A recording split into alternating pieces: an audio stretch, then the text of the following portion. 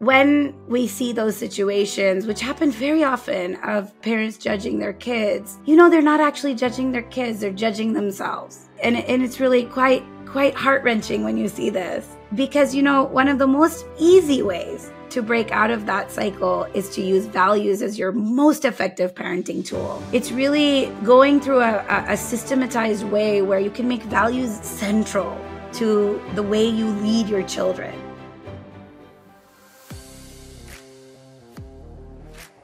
This episode is one of the first in a series of special segments from some of our episodes about the topics of career, parenting, and spirituality. The purpose of this podcast from the beginning has always been to bring you the wisdom of mentors to be able to help you learn from their journeys and their mindset and their perspectives and their purpose to be able to create a better life for yourself. So this series is yet another tool for you in that exact same direction. So get ready, listen in, take some notes, and identify for yourself, what do you want to change in your life in order to make your life even better for you. Let's begin. Here's Rachel Vecht from episode 2. I see so many parents of kids with similar ages so worried about what other kids are doing. And I find myself at times also comparing. I'm like, oh, I don't know, like that kid's like 2 months younger and already speaking more. Oh, maybe I got to work on this more with my daughter. And then I'll also have kind of like that ego come through as well. Like, oh, my daughter's 2 months younger than that kid. And look at that. Look at how much better she's moving around. We all do it. But so how would you suggest that parents avoid that? I think I always start with which is the same for anyone. Like, I know it's like a coaching tool. I'm sure you do this with people that you work with. But it's like any parent that I'm working with, like for a more extended period, I always say, like, what is your purpose? What are your core values? Like, what is your why? What are you all about? And that is what needs to be kind of like your compass and direction. Like, what, and a lot of parents don't think about this. What do you want for your child when they become adults? Not in terms of like, I want them to be a doctor or I want them to be some talented musician. But what are the qualities and characteristics that you think your child needs to succeed in life? And so for me, that's things like emotional intelligence and creative thinking and problem solving and strong self-esteem and growth mindset and all of those kind of things. So you think, right, I've got 18 years to try to role model this, talk to my kids about it, teach them to be independent, all of those things. And I realized that we're worrying about, have they slept through the night and are they eating this? And then when they get to school, like, how quickly can they count to 100? And like all these stupid things we're worrying about. And are they late for this birthday party? And have they learned judo? And like, none of that stuff really matters in the long run. Like, some of the things when I look back that I worried about with my kids, it's just no one even remembers. It's a lot more about, it goes back to what I said at the beginning. It's like all about your relationship, your connection. That's the only way you can influence anybody over time. And it's kind of just really thinking about what you value, what are your priorities. And the beauty of that is there's no right or wrong. So one family might say, like, kindness is my number one thing. I believe that if you are kind to the world, like, it will come back. Another one might say work ethic. I really want my kids to understand the value, to have grit and determination, or it could be like healthy lifestyle. There's just no right or wrong with that, but it's like, what is important to you? And it might not be that your child agrees with you. And I'm not saying you need to force them to agree, but in terms of your life experience, what kind of qualities can you try to nurture in them to enable them to kind of be set up for success when they go on like to lead their own lives? Do you see any correlation between parents' own struggles and then what they want their kids to be able to do? So a parent will say, oh, well, I'm terrible at this, or I know my weakness is this, and I've seen the cost of that weakness. I can't necessarily change it in myself, but I can definitely encourage my kid to change it in them. Oh, there's loads of that going on. And there's loads of like, oh, I wish I'd done this, and now I'm going to get my child to do it. And the other thing, that when I work very deeply with parents, and parents don't always consciously think about this, But obviously, how you were raised and how you were parented has a massive impact on how you are with your kids. So either you're trying to be the exact opposite, or like you think the parents did a good job and you're trying to be the same. It's incredibly complicated. There are all kind of assumptions and expectations and thoughts whirling around our heads that are so automatic. We don't even have time to kind of capture them and recognize, why is it, for example, that one parent can get really triggered by something their child does or doesn't do, but another parent, a parent of that same child, doesn't even notice, but then something else could really trigger them. And that is all to do with kind of your own experiences that are just happening on autopilot in terms of how you react in those moments.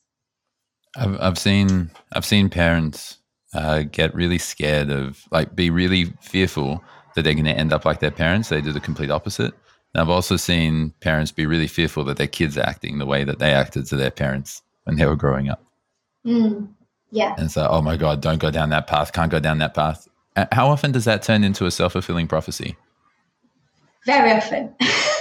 It's kind of cool. I mean, we have in our brains like mirror neurons. So we literally mirror the emotions of those closest to us. So it's just always to be conscious of, like, not to put too much pressure on parents, but to really be conscious of what you're modeling. That's more important than what you say, but it's how you interact, how you behave, how you are with other people as well. Like, kids are watching all of it, and you can't like tell your child to be one way but not practice it yourself. But there is this danger that we're trying to, I don't know, push our kids down one particular route. And that's why I just think it's so much more important to focus on qualities and characteristics than, some of the other things. Like, yes, give them opportunities, help your child find their passions and interests, but like, don't push them down one particular route. I mean, 2 of my kids, or possibly you could say 3, are incredibly artistic, and one of them is very musical. And I don't have a musical or artistic bone in my body. It does not come from me. And that's just like, I'm really it's amazing, but that's just something that they've kind of found themselves. And it's to do with my husband as well. He's much more that way inclined, but it's not even something I understand. I'm just like in awe of what they can do. But that's, the route they chose to go down. Here's Sarit Vandergraaf, episode 5. A little bit more challenging to move forward and to do what you really wanted to do in career while you're a mum of 2 girls who are at home. And I know that both you and your husband take responsibility at home, but I also know that you're such a proud mama bear. So how did you balance those two? Initially, for me, it was very much around, I just wanted to be around for them. So obviously, I took the maternity leave for both occasions after the birth, and that was 12 months. So I was really, really happy to do that. And the transition to work was very much gradual for me. So I actually started 2 days a week, and very grateful to BT Financial Group for being so supportive, because they really were. I was able to work from home a lot of the time, gradually increasing my days. And I was able to also, I don't know if it's step back or step sideways, but I actually stopped leading at that time. And I did another role which required less, it was just less pressure and less stress for me. And I was able to do that at home or come into the office every now and again. And that meant that the girls didn't need to go to daycare too early, which was really important for me and my husband. And, it meant that I could still spend that quality time with them for a good probably 2 or 3 years. And so it was very much after my second, I actually did that for quite a while, working from home and just commuting to the office once or twice a week. And it was after my second daughter that, probably about 15 months after that's when I started to look at, okay, what I want to do with my career. So yeah, absolutely a balancing act. And I'm very fortunate to have a husband who's very much, as to your point, is very involved the upbringing of the girls, and was able to take some time also to be at home with them and to dedicate his time to them, which allowed me to then pursue what I was doing. So I think that partnering and that balance in parenting is really important. And I think for the most part, that's how things are these days. I think the traditional construct of, the 50s and 60s is no longer. And so, I think more and more there's a more equal sharing of those roles. Yeah, and I'm seeing that change too as well, which is beautiful to see. Thankfully, finally. Uh, Now, I'm sure that there are a lot of people who are listening to this, especially those who are young mums, and they're hearing what you're saying, or maybe young dads as well, and young parents, and they're hearing what you're saying, and they're like, I want to focus on my career. I don't want to take too much of a back step. Maybe I should. I don't know if I should even talk about that to my manager, because what's that going to mean for my reputation? I don't know if I can change jobs, even though I really hate where I am, and I don't know what I can do because my responsibilities to my kids. And given your experience both as a parent, but then also as a coach, supporting a lot of people who have probably had similar challenges, what words of wisdom or advice or thoughts would you like to share?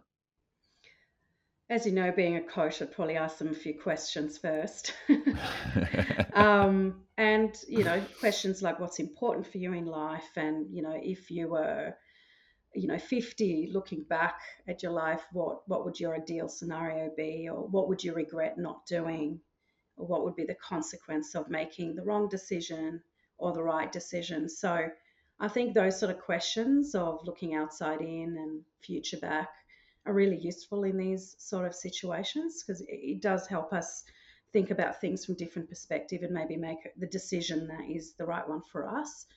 At the end of the day, what worked for me might not work for somebody else. And, let's put it this way, there are also people who are single parents as well, so they don't have the benefit of having a partner or a parent that can help out with the children. For me and Stuart, whilst we were sharing the roles, we didn't have parents in Sydney, so there was no other family to help us out with the kids, and so that was quite taxing. So everyone's situation is very different. What I would say is you don't get the time back with your children. So, and that time does fly by, and seeing them grow up is such a joyful experience. It's so important to be able to dedicate some time to that. When you follow your passion in terms of work, things happen. Some wonderful things happen, and I think being honest and authentic in what you need. I think especially in hope I'm not sort of speaking out of turn, but I think especially women have a hard time at asking for what they need at work. I think there's certainly more chutzpah for men who ask for a salary raise or better working conditions. I think women are still a little bit afraid of asking for those things. But actually, when you have a really good conversation and you're able to share your aspirations and your goals, and you're able to connect with your leader in a thoughtful way, then that conversation can happen, and it can happen in a way that's beneficial for everybody, not just for yourself. And I guess the idea is how do you make it a case that would benefit the organization and yourself when you ask for that help. And if you can think about it from that perspective, it might actually work. You never know if you don't ask. Here's Sarah Page, episode 8. Yeah, we live in a society with social media, and hey, look how amazing my kid is. And Yeah, that's exactly it. And look how I'm having the most perfect mothering experience. Look at my beautiful baby bump. I just look like a massive tank when I was pregnant. I was not graceful at all. It was terrible. I had an awful pregnancy. I was, I had lots of friends that had beautiful pregnancies and, loved being a mother. And, from the moment that they had this beautiful, perfect child, they were besotted with them, and it was just this wonderful experience. And I just did not have that at all. I didn't have a good experience at all. And I've always been prone to melancholy. Like, some people just are. Some people are just prone to being a bit blue, and I've always been one of them. I've always, from the day I was born, I was prone to being a little bit sad, and so I think for me it was quite inevitable that I would get postnatal depression. But my goodness, there's just not, people don't talk about it at all. And I think, and now when a friend of mine's pregnant or they have a baby, I'm like, within a couple of days, how are you? Are you okay? The baby blues are very normal, but how are you feeling? How are you coping? Because no one did that for me.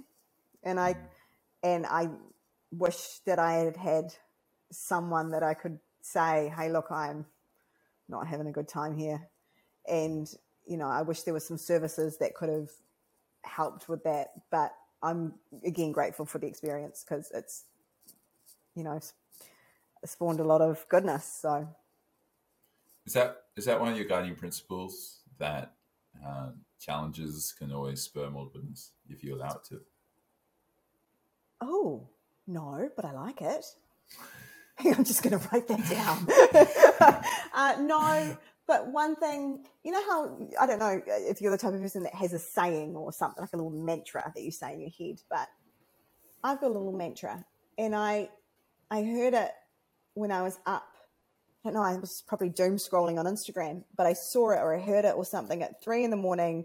I was bawling my eyes out. I was just crushed. My baby wouldn't stop crying. I couldn't breastfeed. It was just a horrendous time. Just so not enjoying it. And I read something that said, it's all going to be okay in the end. And if it's not okay, it's not the end. And it's just stuck in my head. And, when things get tough, or I had another bout of depression last year, and then I'm only just starting to come out of now. But I can keep saying that to myself, and I think that has become kind of like a principle, in that, for the work that I do with the Kindness Collective, it's all based on non-judgment, empathy, and that every Kiwi deserves kindness. So those are my, I guess, values for the work. But for me, it's all going to be okay in the end. So whatever is going on today, it's all going to be okay. Here's Niti Nataraja from episode 14. You mentioned that your daughter, like, you were never taught when you were young. Sorry, you didn't mention your daughter, but you were never taught when you were young that, like, how to handle your emotions. I've got my strategies with my 2.5-year-old. I'm curious how you've really been focusing on making sure that your daughters or your kids are able to do that.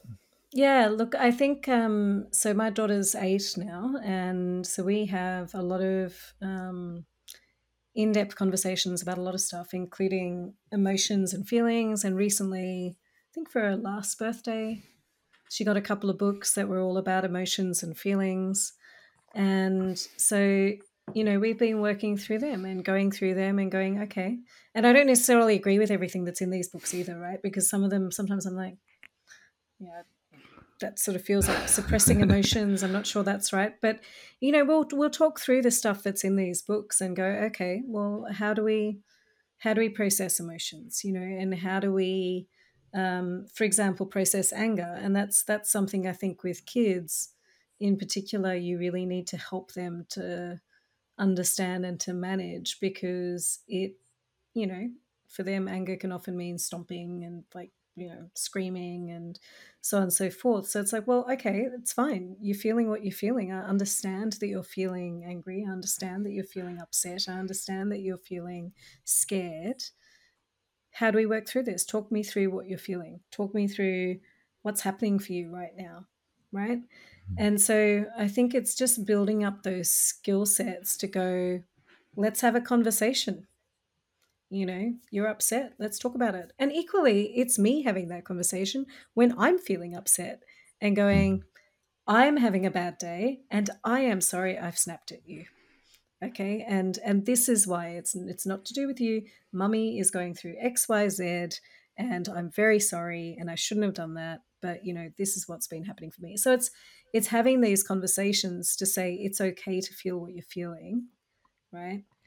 And we need to be able to talk about that. So, if you're sad, let's talk about it. So for me, I think it's all about conversation, and it's the same with anything, right? Like, so we do a lot of work, for example, on confidence building, because I think in the earlier years, I wasn't sure, particularly in prep, how she was doing at school and whether she had friends, whether she was happy at school, or she'd get really upset when she didn't do well at like a sports thing, for example. So I was like, okay, well, how do we build up confidence? And so it's the same thing, you talk about it. And actually, she's amazed me sometimes. I'm like, I thought that would be something you didn't feel you were confident at. And not that I said that to her, I wouldn't say that to her, but in my head, that's what I was thinking.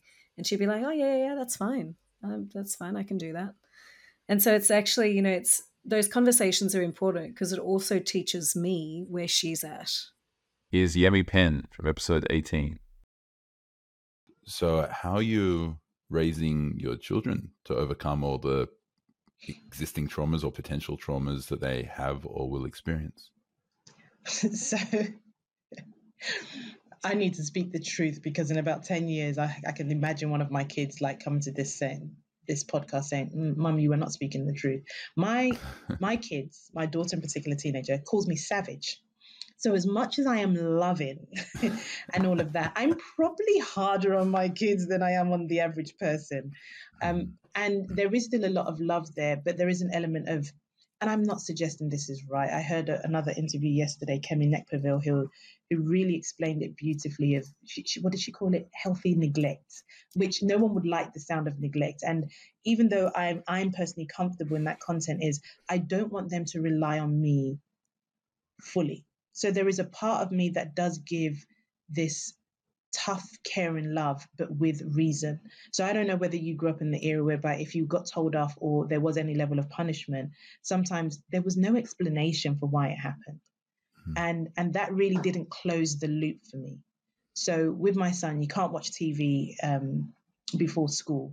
And I'm pretty confident this dude is sitting down like it's the most traumatizing thing in his life. And for him, it probably is. Like, he's literally saying, Mum, I am bored. This is all of 33 minutes before, but I'm explaining it. And I'm not explaining it as an finger in the air. I'm changing how I do it.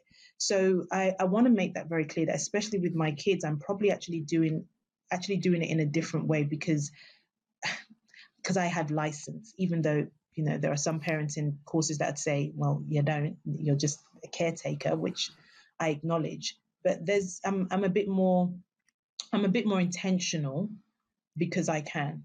So when things happen, I tell them it is absolutely okay to be sad and to be hurt. But one thing I want you to do is to learn not to let that bleed into other people. You can tell me, Mum, I'm really hurt, I'm upset, because what would happen in every household I've been in is I'm upset about something. But then when a loved one comes into this hurt bubble, they are going to get annihilated, because I, for some reason, can't separate it. I haven't done the work. But now I use the words of, I'm not in a great mood at the moment. It's got nothing to do with you. I just need to go lie down. If you want food, it's over there. It's there. It's there. And so that's really what I'm teaching them, is to have the emotion, but can we find a way to deal with our trauma without bleeding on others? I use more appealing words than bleeding, but I wanted to do it for point. So it's, I guess I just wanted to be open and honest, because I am different with my kids. And sometimes there is the tough of, okay, I appreciate that bothered you, but I don't think it's that big a deal. I'm fully aware that they may grow up and say, that time when I came back to you crying that someone had taken my ball and you kind of just brushed over it. I have to be prepared for that, because I don't fully understand, but I want them to know it's okay for them to be hurt and upset, and maybe have a conversation afterwards. Just don't bleed over everybody else.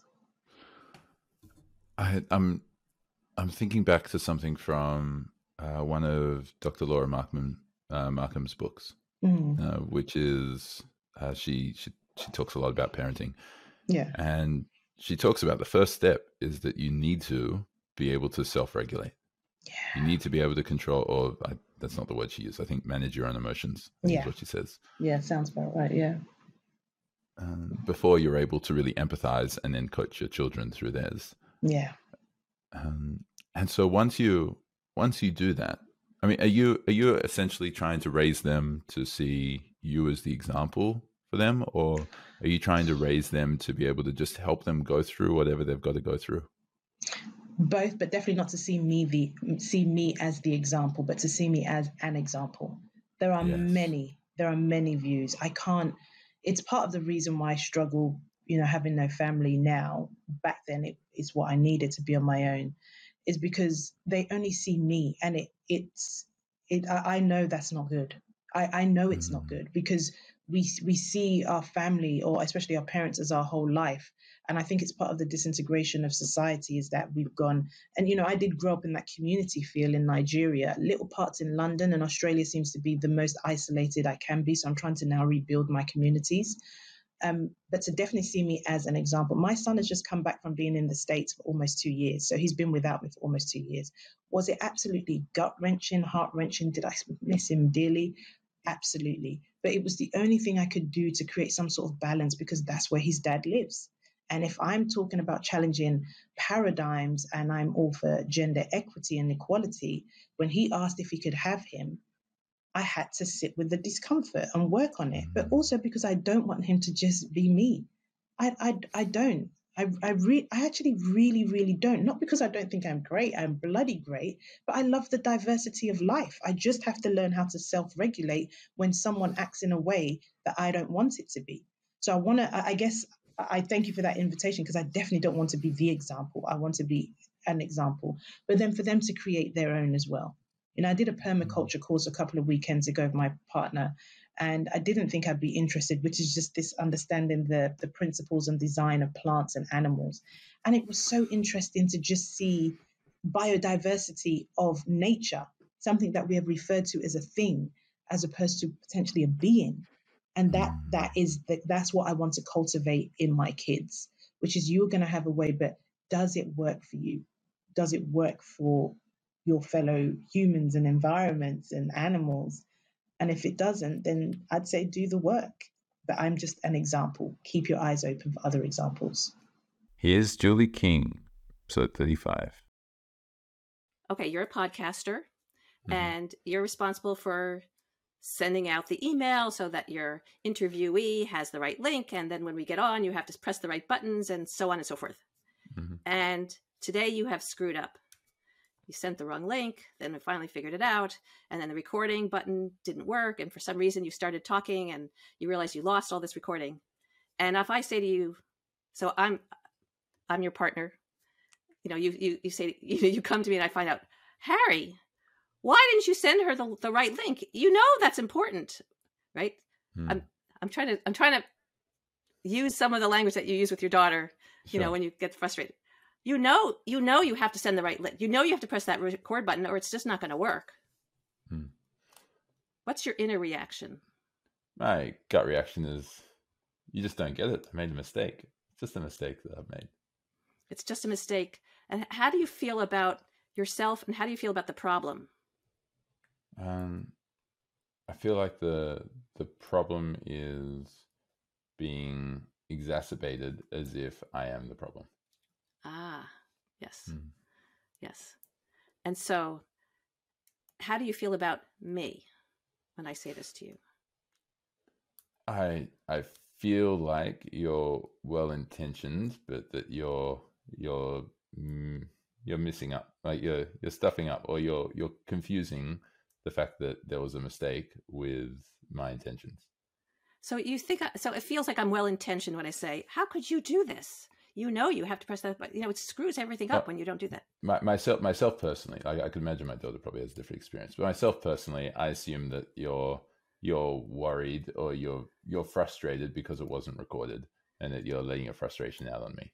That's how. Okay, that's how you're very perceive forgiving, it. actually. I suspect if we did this in a group, and I asked other people, like, how would you respond if your partner or your boss said that to you? Like, how could you do this? They would feel resentful, irritated, maybe angry at me. And that's where their focus would go, rather than on, how did that happen? What should I do next time? How did I forget that? I need to figure this out, right? And I think it's a distraction when we criticize and attack. And maybe I was too gentle with you, but when we do that kind of... You're just too gentle, Julie. I think that's what happens when we criticize and attack. And I think you're right that sometimes parents feel like I was just trying to help her learn so that she could do better the next time. Mm-hmm. But it doesn't feel that way to a child. And that's why we look for other ways to speak to a child when there is a problem, so that they actually will focus on what did happen and what do I want to do differently next time, right? Mm-hmm. Or what kind of repair do I want to do? Do I need to make amends in some way? From your experience of what you've seen, have you found that approach of kind of like berating the child, it's like, why do you make that mistake? Why do you do that? Like, oh, you should know better than that, and you've made a big mess for mommy and daddy to clean up, and all that kind of stuff. I'm obviously exaggerating the way that we talk to my daughter, but I imagine this isn't too much of a stretch for most. And it's like, why would you keep making these mistakes? You're supposed to do better than that, all that kind of stuff, right? Like, imagine that. Your pee belongs in the toilet. I don't like to see pee on the carpet. and so right, and so yeah, sure. And so, from your experience, is that just not fruitful? Isn't it just doesn't get great results? Does it does it exacerbate the problem? Does it keep it going for longer? Or what happens when people are using that approach? Typically, it's not helpful. Occasionally, a child will do what we want them to do, but that irritation will leak out in other ways. Right. I think if your daughter is feeling threatened by her new sibling, and she feels like, you guys aren't paying attention to me, I don't really like this, nobody asked me if I wanted to have a sibling, like it's very noisy now, I don't like this, you're always saying that you're busy, you have to feed the baby, you have to change the baby, like, I'm not so happy about this. And I don't think she's consciously saying, I'm going to pee on the carpet and see how they like that, right? Mm-hmm. It's not that intentional in that sense, but I think that if you come at her when she has those accidents and you come down hard on her, even if she does figure out a way to get to the toilet faster, that baby is not as safe, because she's going to look for other ways to either get back at you or get back at the baby, and she might accidentally on purpose, like, bump into that baby when she's running around, or, sort of roughly grab something out of the baby's hand or scream in the baby's ear. Like, you'll see kids do that. And I don't want to suggest that anytime your kid does that with the baby, it's like, because you have been a terrible parent and you should really pull it together. It's rough on kids to have a new sibling, no matter how you handle it. And some kids have more obvious reactions from the get-go, as my oldest did. And some kids are really kind of cool with it until the baby starts walking around and getting into their things. There's a range. Here's Natalie Costa from episode 38. Okay, so as we start diving into your expertise, then, I mean, one of the questions I suspect a lot of people have with you is, okay, great. So the parents like, I can't handle my kid anymore. They're just too emotional. It's too much. I'm frustrated. They're frustrated. They're crying all the time, or they're angry all the time, or they're not concentrating, or they're not doing their homework, or they don't have the behavior that I want them to have, or whatever, right?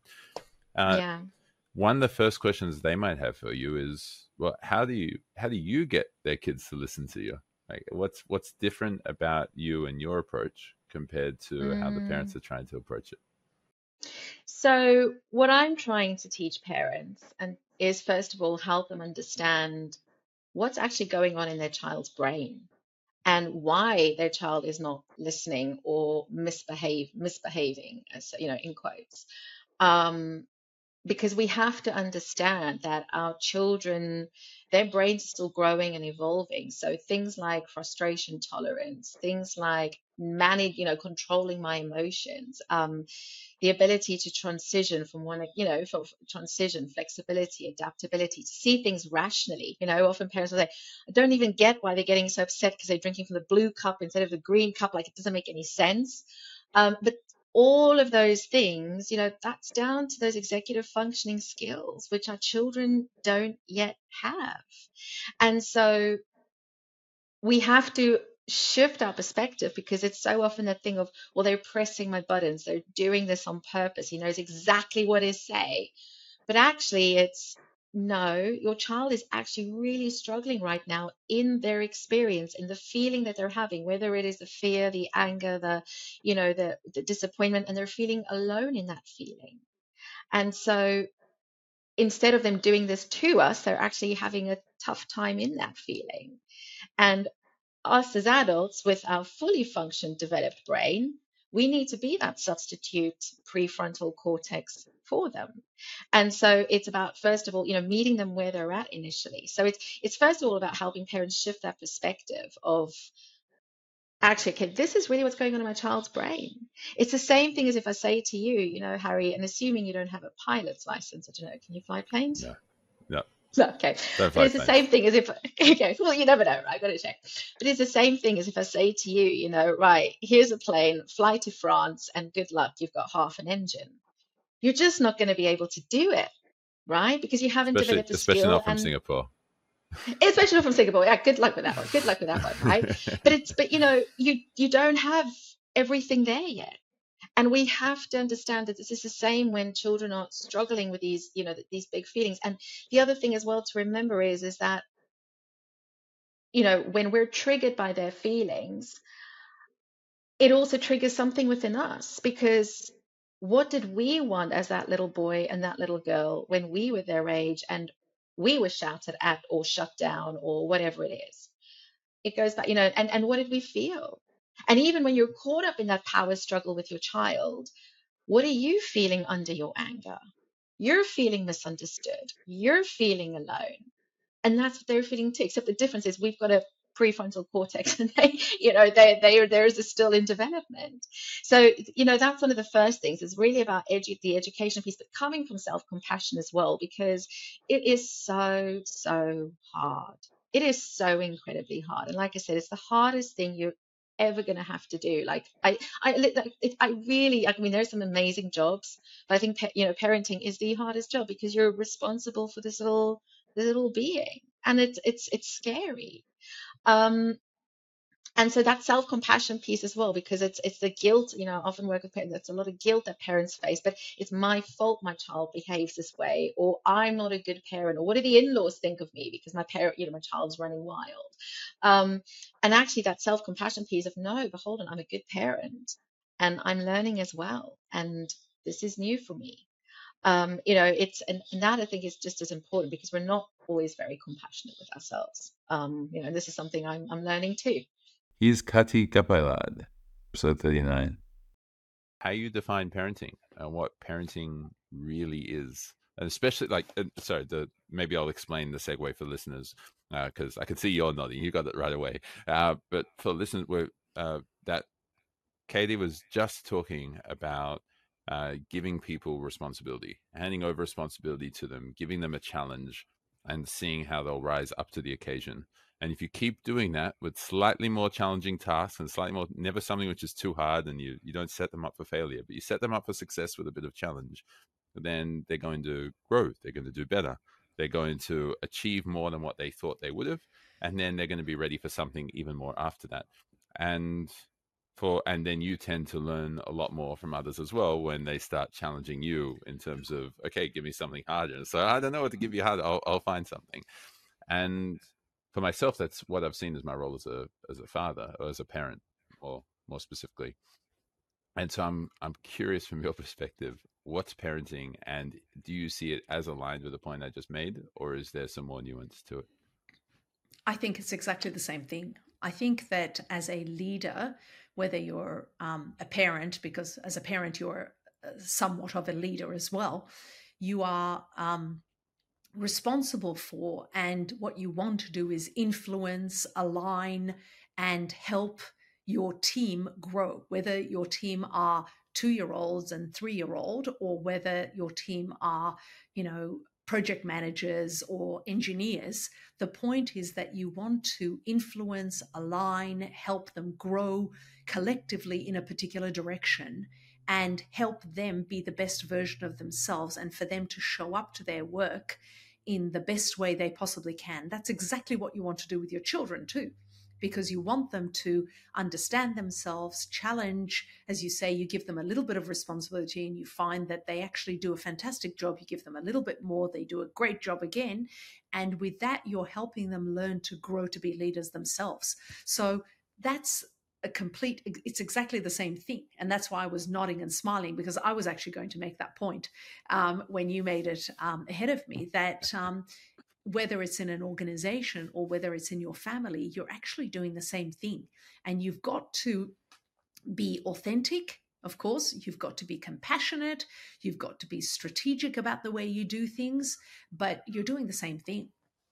You're creating a new world together. And whether it's an organization or your family, it's the same thing. Same skill sets. Here's Priya Nathaki from episode 40. I've always had this suspicion that most people really struggle with parenting because of the extent of judgment which they have on their kids, rather than the love that they really want to have for their kids. And your framework, the Peter, is really effective. Can you sum it up in like 5 minutes, 4 or 5 minutes? Are you able to do that? Yeah. Yes. I think the most important thing here is when we see those situations, which happen very often, of parents judging their kids, they're not actually judging their kids, they're judging themselves.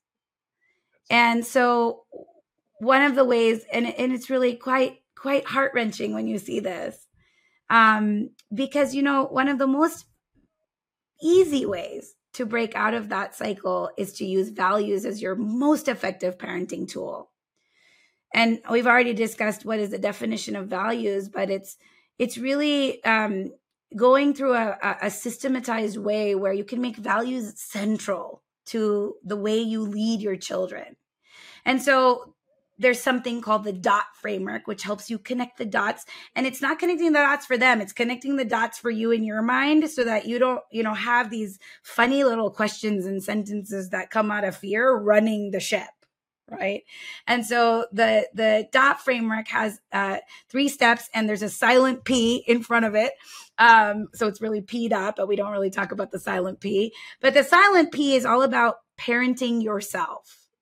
And so this whole thing I've described, even though we were talking about marriage, it's the same when we judge our kids. But you want to know what's funny? When we judge in marriage, we know that person's an adult, and we hold them responsible and accountable, like to take action or change something. But when we look at a kid, we're not judging them because, like, the same way we judge an adult. We judge a kid because we're afraid that if they don't take some certain steps or learn certain things, they're going to fail in life. They're going to experience suffering. They're going to have pain. Like, they're maybe going to have marriage that isn't beautiful and open and full of polarity, and they're not going to have any friends. And, it's just like doomsday, right? They're not going to be prepared for the future. They're not going to have all the opportunities.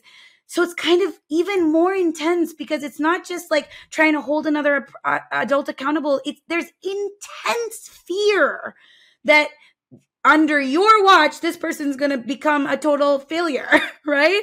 And more than them being a failure under your watch, it's like, and they're going to go through incredible suffering in life, right? And as a parent, you will do anything to reduce that. And so, P is really about parenting yourself, checking these stories, these narratives, just like in the marriage story. Like, is that the right question to ask? Like, are you really focusing on the right emotion within yourself, right? Are you holding the right value to lead this person to victory? Or are you trying to lead them from a constricted place of fear, of all of your paranoias, of how dangerous and harmful the world is and how much pain it's caused you? And you want to try to prevent that pain as much as possible, right? Then you move into D, which is deepening your understanding of the values. This is the step where you have taken care of yourself. You've stepped into the field of wherever your child is or children are, and you're simply looking for what is their action, what is their energizing emotion, if they even have one. Maybe they don't have a value running in that moment. Maybe they just have an action with an emotion, but it's not an energizing emotion. So it's simply being aware, is a value even running in this moment? Can I deepen my understanding of if a value is running in this moment? Deepening your understanding of value, the D step, is really being able to look at it and say, what are the two parts of value? What's running here in front of me? Without concluding anything. You're just making a hypothesis at this point. Then, with your hypotheses in place, like you're seeing some actions, there's some possible emotions that you may be able to name, but you can't be sure. You can't be sure. How successful have you been looking at someone else and knowing exactly, like naming to the exact level what emotion somebody else is having, right? You can say, well, I think they might be sad or something, but what if it's melancholy? Melancholy is very different than sad. You can't really know that. You can only know, oh, it's kind of a category of sad, but if they turn around and say, it's not sad, I'm melancholy, right? If they turn around and said that to you, that's a whole nother set of information, right? So you kind of can make some guesses, but when you go to O, what you're doing is you're opening a dialogue, not having a conversation. A conversation is one way. You have some hypothesis, you spew out what your hypothesis is to them, and you try to redirect them and help them move along. Okay, that's not the same. With a dialogue, okay, and that's what O is all about. It's about opening a dialogue. It's about you saying, well, you know, I can see there's all these actions going on. I can see that some kind of emotions is going on, and I'm just curious. Like what I'm able to see is that these are the emotions you seem to be feeling right now. Is that true? And then at that moment, the child will be like, no, that's not true. Why are you saying that? Like, I just want to keep doing this action because it's fun to bonk my sister over the head over and over again. She makes this funny noise when you bonk her over the head. And I like to hear that noise. Therefore, I'm going to bonk her over the head. Right? And you realize in that moment, it's not because it's some sophisticated like emotion. It's a moment of just like a little pleasure. Okay, this is an emotion of like a little pleasure signal, right? Like, okay, what if I just made that noise without you bonking on her head? Would that be okay? Right? And this is when you move into the T step, which is tailoring an experience based on this dialogue. Now you have enough information about helping them craft their value, helping them develop an emotional home, right? You're leading from a place of your potential, you know, and now you're tailoring that experience and you're just walking around going boop, boop, boop, you know, whatever the sound was that the sister made every time she got bonked on the head. And now you find yourselves, all three of you, rolling on the floor, laughing your head off.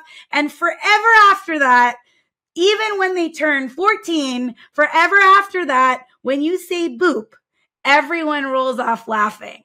Because what T did was tailor an experience that becomes a memory that anchors that value for life. And so that's really what the DOT framework is about, and what it means to live a values mindset and how to build success, this internal and external experience in a very simple and, you know, repeatable way. This system was created. It might just sound like a step-by-step process, but it's actually a framework. There are over 17 different relationships that have been gone deep into to uncover the nature of those relationships. And this process comes out of years, almost 3 years of reflection on the nature of those relationships and how to bring those elements into your parenting. And it's literally from the absolute best Western peak performance discipline people and the best Eastern integrated knowledge systems for character development, fusing almost 3 decades of knowledge and immersion, fusing that together into this new style called values mindset parenting, and executing that through the DOT framework so you can connect the dots so that you know when you're done with this life, what you've left as a succession is this beautiful pattern. You know, in India, and I'll close with this, we have this beautiful thing called a kolam. A kolam is a design drawn in South India. Every morning, the women come outside freshly bathed and they hold in their hand a little stainless steel box. And in that box, there is rice flour. And they pick up the rice flour and they with their fingers, they draw these little dots. And then they draw this little line that connects, this one line, weaves and goes around and interweaves. And when they're done, and it only takes them like 15, 20 minutes to do this, when they're done and they stand up, there is this magnificent design on the floor. Sometimes it's just a pattern that's a design. Sometimes it represents something, a flower, a temple tower, Lord Ganesha, the elephant face god. Like these women, they create these columns. And the point of creating this column is it's made of rice flour. One, it's this beautiful, inviting mat that welcomes people into your home. The rice flour feeds thousands of insects. It's an act. It's an act of starting your day with service, feeding somebody with service. And it is a moment of meditative calm where this one line connects all these dots.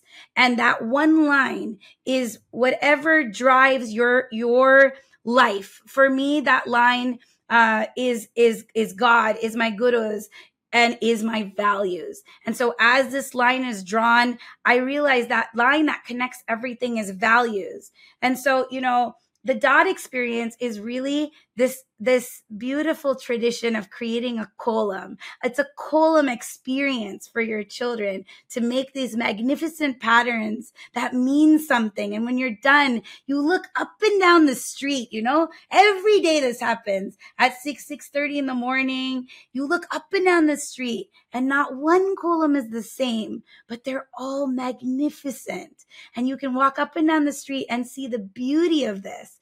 And that is what we're trying to do through our parenting. We're trying to create these patterns that other people can enjoy by interacting, a welcoming pattern, a pattern that serves, a pattern that makes you live in alignment to your highest purpose and allows you to reach your highest potential. So I hope you received a whole lot of value from engaging in that conversation. What were the key takeaways for you? What can you schedule in your life right now to make sure that the time you just invested into listening to this exceptional conversation with this amazing mentor and this amazing individual is time that wasn't misused, but was time that you've allocated properly to enhancing your life and improving it? Whatever it is, schedule it now, practice it now, be the successful person you're meant to be, live with purpose.